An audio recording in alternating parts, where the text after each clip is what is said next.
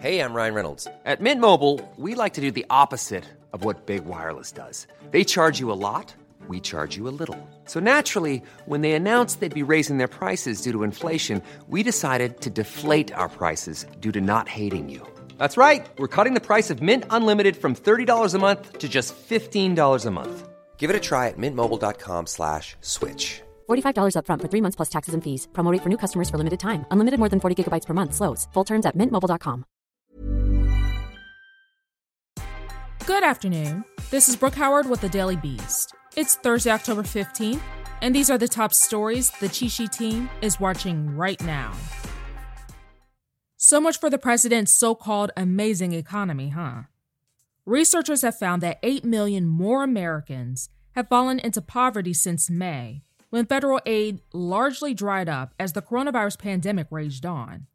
The study, which was conducted at Columbia University, saw that the number of people in poverty now is even higher than it was before the health crisis hit the U.S.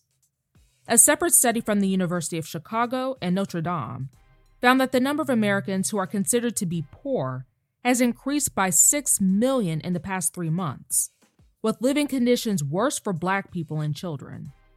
An author of the Chicago study told the New York Times the numbers show people are having, quote, a lot more trouble paying their bills, paying their rent, putting food on the table.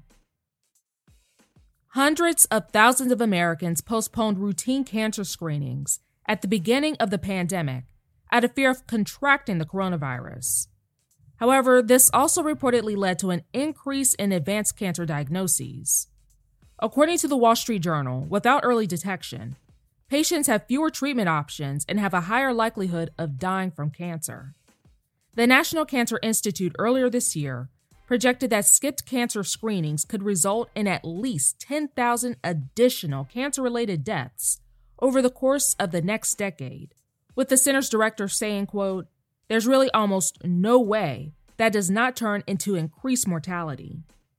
21st Century Oncology, a national cancer care provider, said that 18% of its breast cancer patients this year have an advanced stage of the disease, in comparison to 12% in 2019.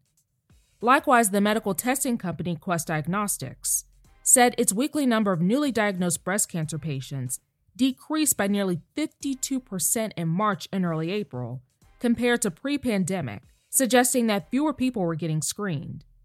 The company's senior medical director affirmed that, quote, cancer does not take a pause, even when society does. An aide and flight crew member who recently traveled with Senator Kamala Harris have tested positive for COVID-19. The Biden campaign confirmed that neither individual came into close contact with either Harris or Joe Biden in the last 2 days before the positive tests.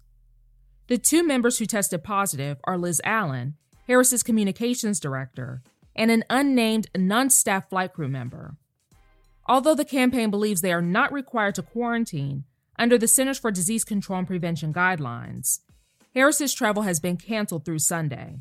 At least they're being cautious. Harris will continue to campaign virtually before returning to the campaign trail on Monday.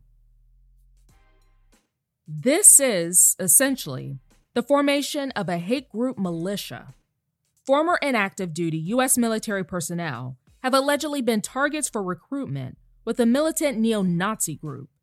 According to NBC News, secret recordings reveal that the group, called The Base, wants military members to join it and prepare for what it believes to be society's imminent collapse.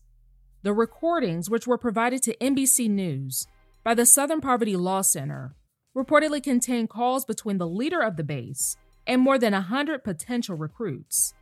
About 20% of those recruits were active military members or had served in the armed forces in some capacity. The leader, Ronaldo Nazzaro, was born in the U.S. but reportedly runs the base from his apartment in St. Petersburg, Russia.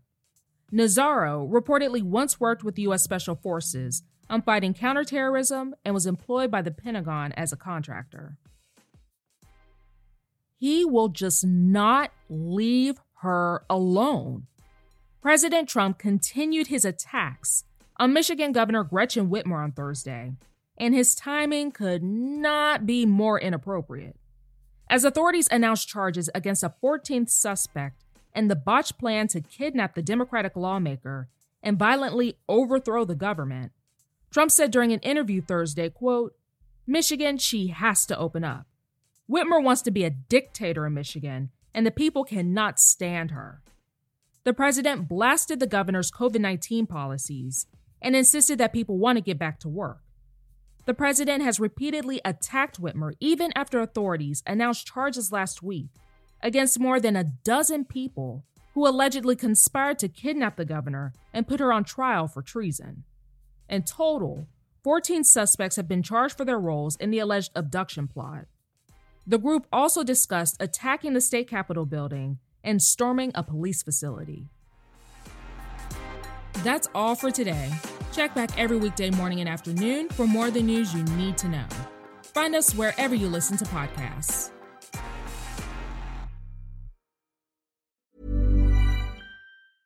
Even when we're on a budget, we still deserve nice things.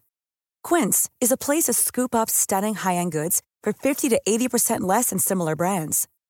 They have buttery soft cashmere sweaters starting at $50, luxurious Italian leather bags, and so much more.